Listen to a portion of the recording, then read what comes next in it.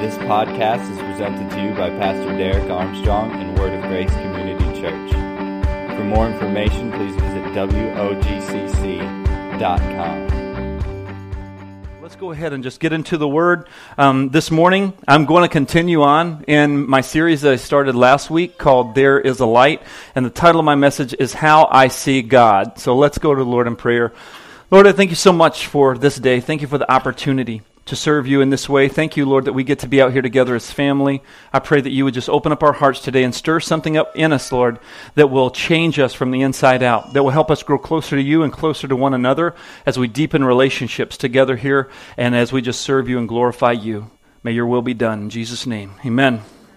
I'm going to ask you the question this morning, how do you see God?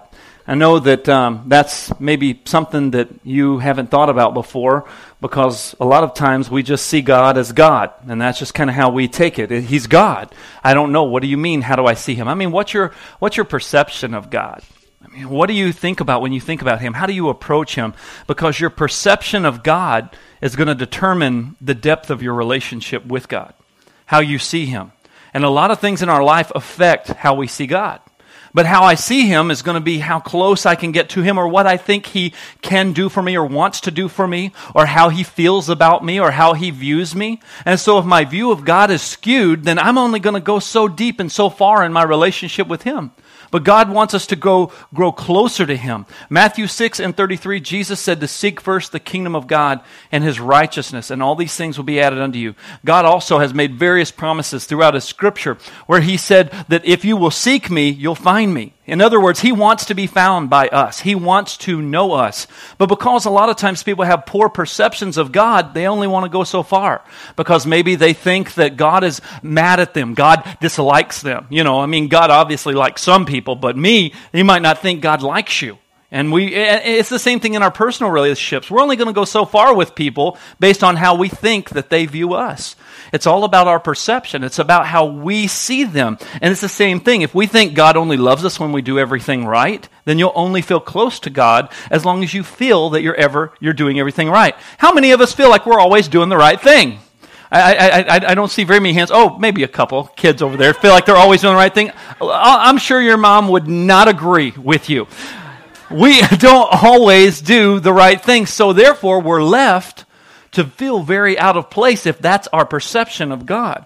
If we think that our acceptance and our love from God is strictly based on how good I am, then I only feel like God loves me or likes me when I'm doing everything right. And when I'm not doing things right, I feel like he's mad at me. Like, oh man, I don't want to run into God. I don't want to stand next to this metal pole because it's conductor of electricity, and if God rains the thunder down, I want to be as far away from that as I can.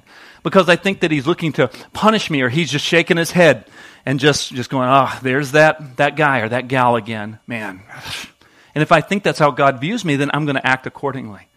If I think that that's how he looks at me, and I'm not going to let that light shine and that love shine, because my perception is skewed and it's based on my performance. You see, when you mess up, you feel rejected by God because you failed somewhere. Some people feel God is always angry with them because they're failing in certain areas of their lives, and they view God's love as something that's driven by their ability to please him, and they don't want to cross him. They don't want to mess with God, and God's always just looking with this look of disappointment. But here's the thing about your position in the eyes of God. Your position in the eyes of God is justified and righteous through faith in Jesus Christ. Amen, somebody?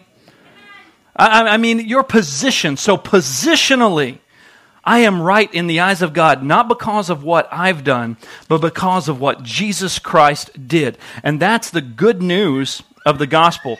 I'm going to go to 2 Corinthians chapter 5, verse 21, where Paul writes to the church in Corinth, and he says, "For he made him," talking about Jesus, God made Jesus, who knew no sin. He was perfect and sinless in every way. He became sin for us, that we might become the righteousness of God in Christ.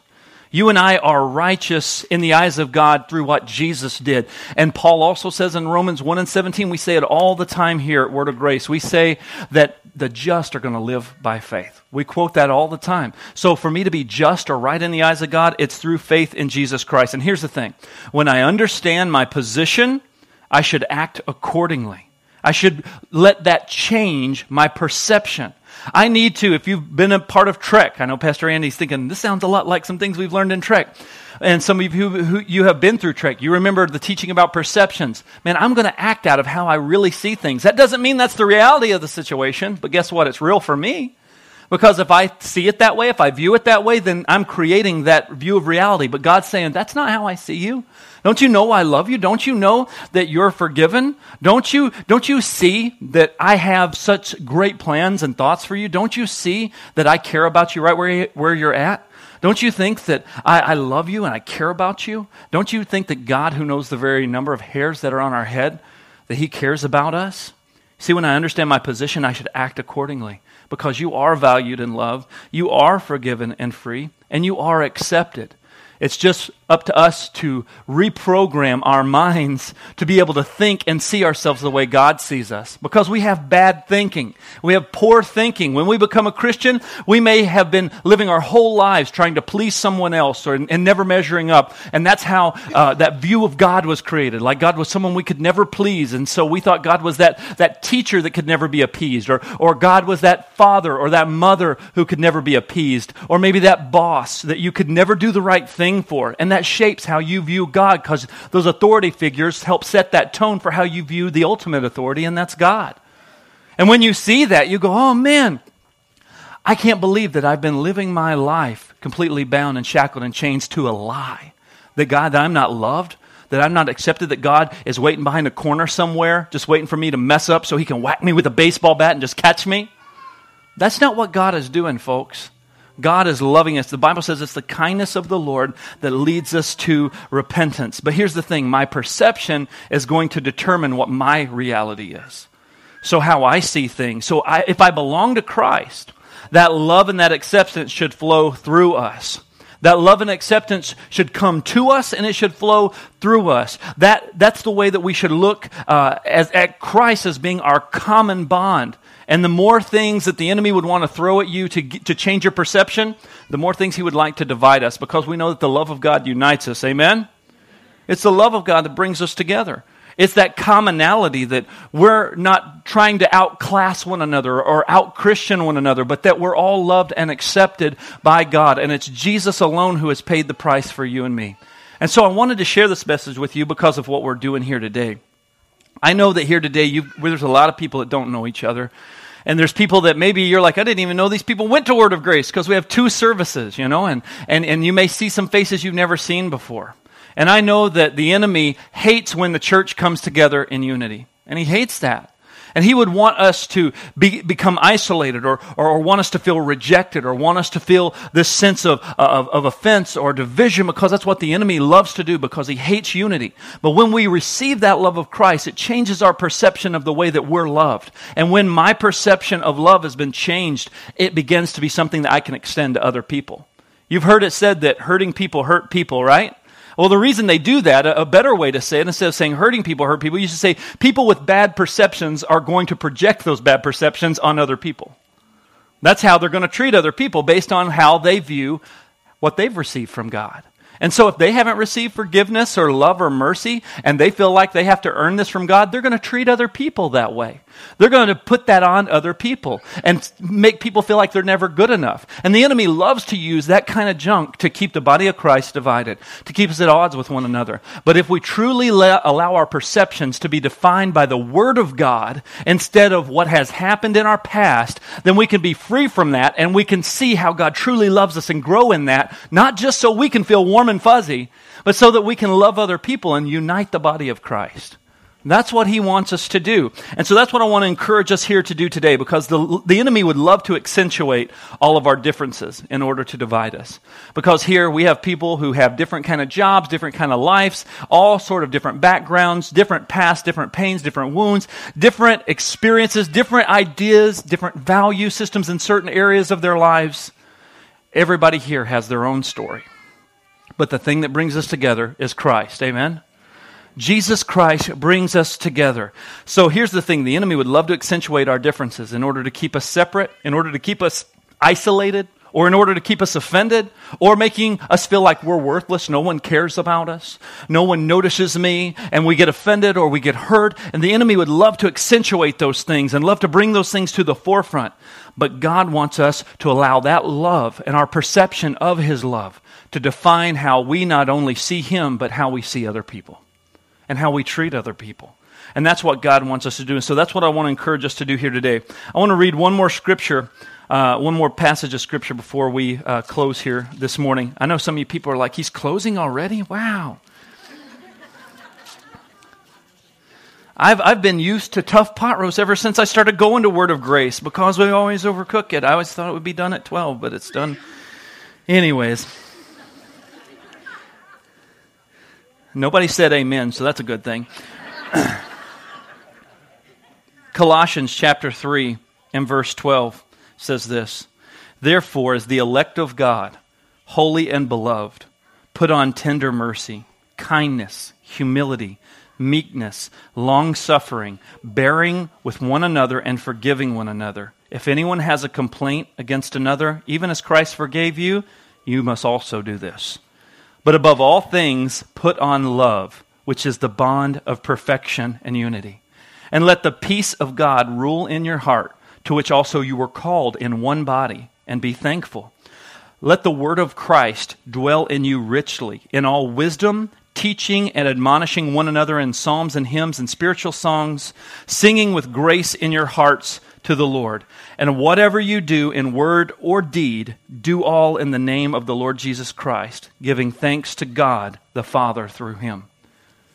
The Bible says, man, we need to connect. We need to have this bond of peace, this bond of unity.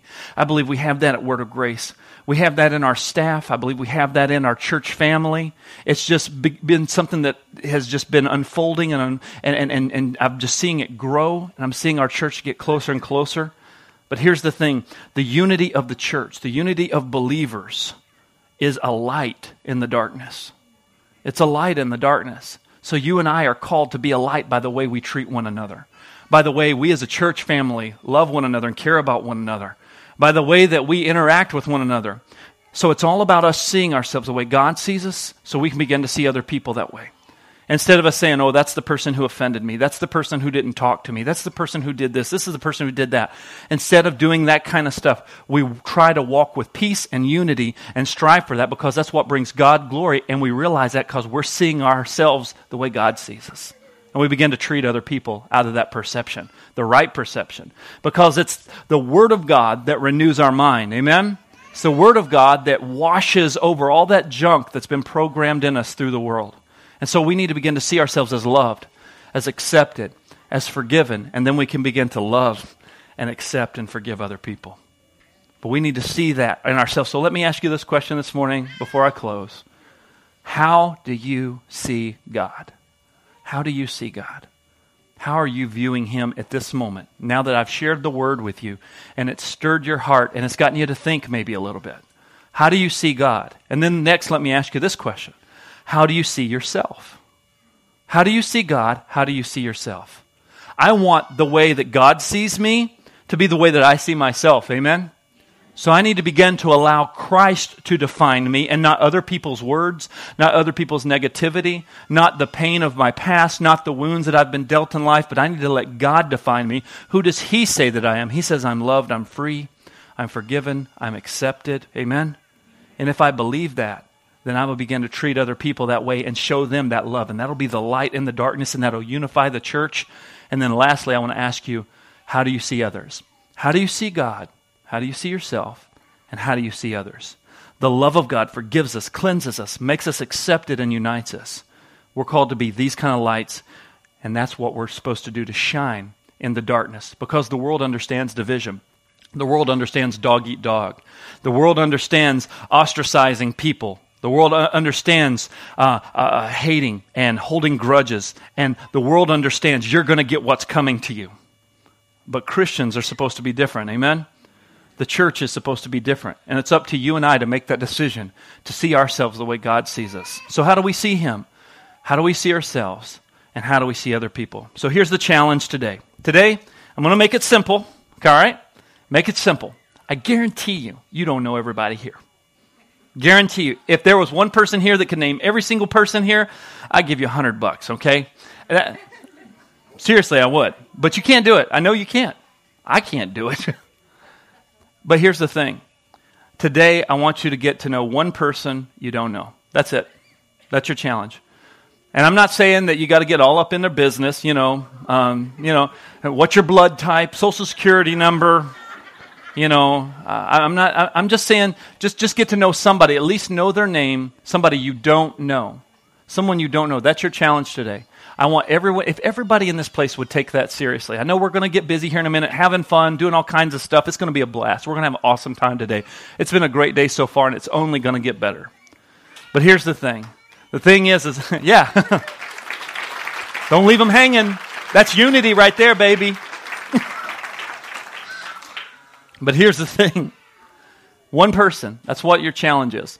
Just get to know one person. Walk away with somebody's name, maybe what they do for a living. Ask them maybe how long they've been coming to Word of Grace. Ask them how long they've lived in the area. Something like that. Just get to know just a little something about them. And that way, that'll just help that bond of unity get even stronger here as a church. I'm feeling it. I've been feeling it. It's been a great thing to experience. It's one of the most encouraging things that we get to talk about as a staff every Monday morning when we have staff meeting. It's just a sense of unity in our church family. It really is exciting. And I only want to see that get stronger. Amen? I only want to see that light shine brighter for the kingdom of God, for the glory of God, so that we can reach the people that God has put us here and called us to reach, and so we as ourselves can grow as disciples and sharpen one another. Amen? Amen. Let's pray. Thank you for listening. For more information, please visit WOGCC.com.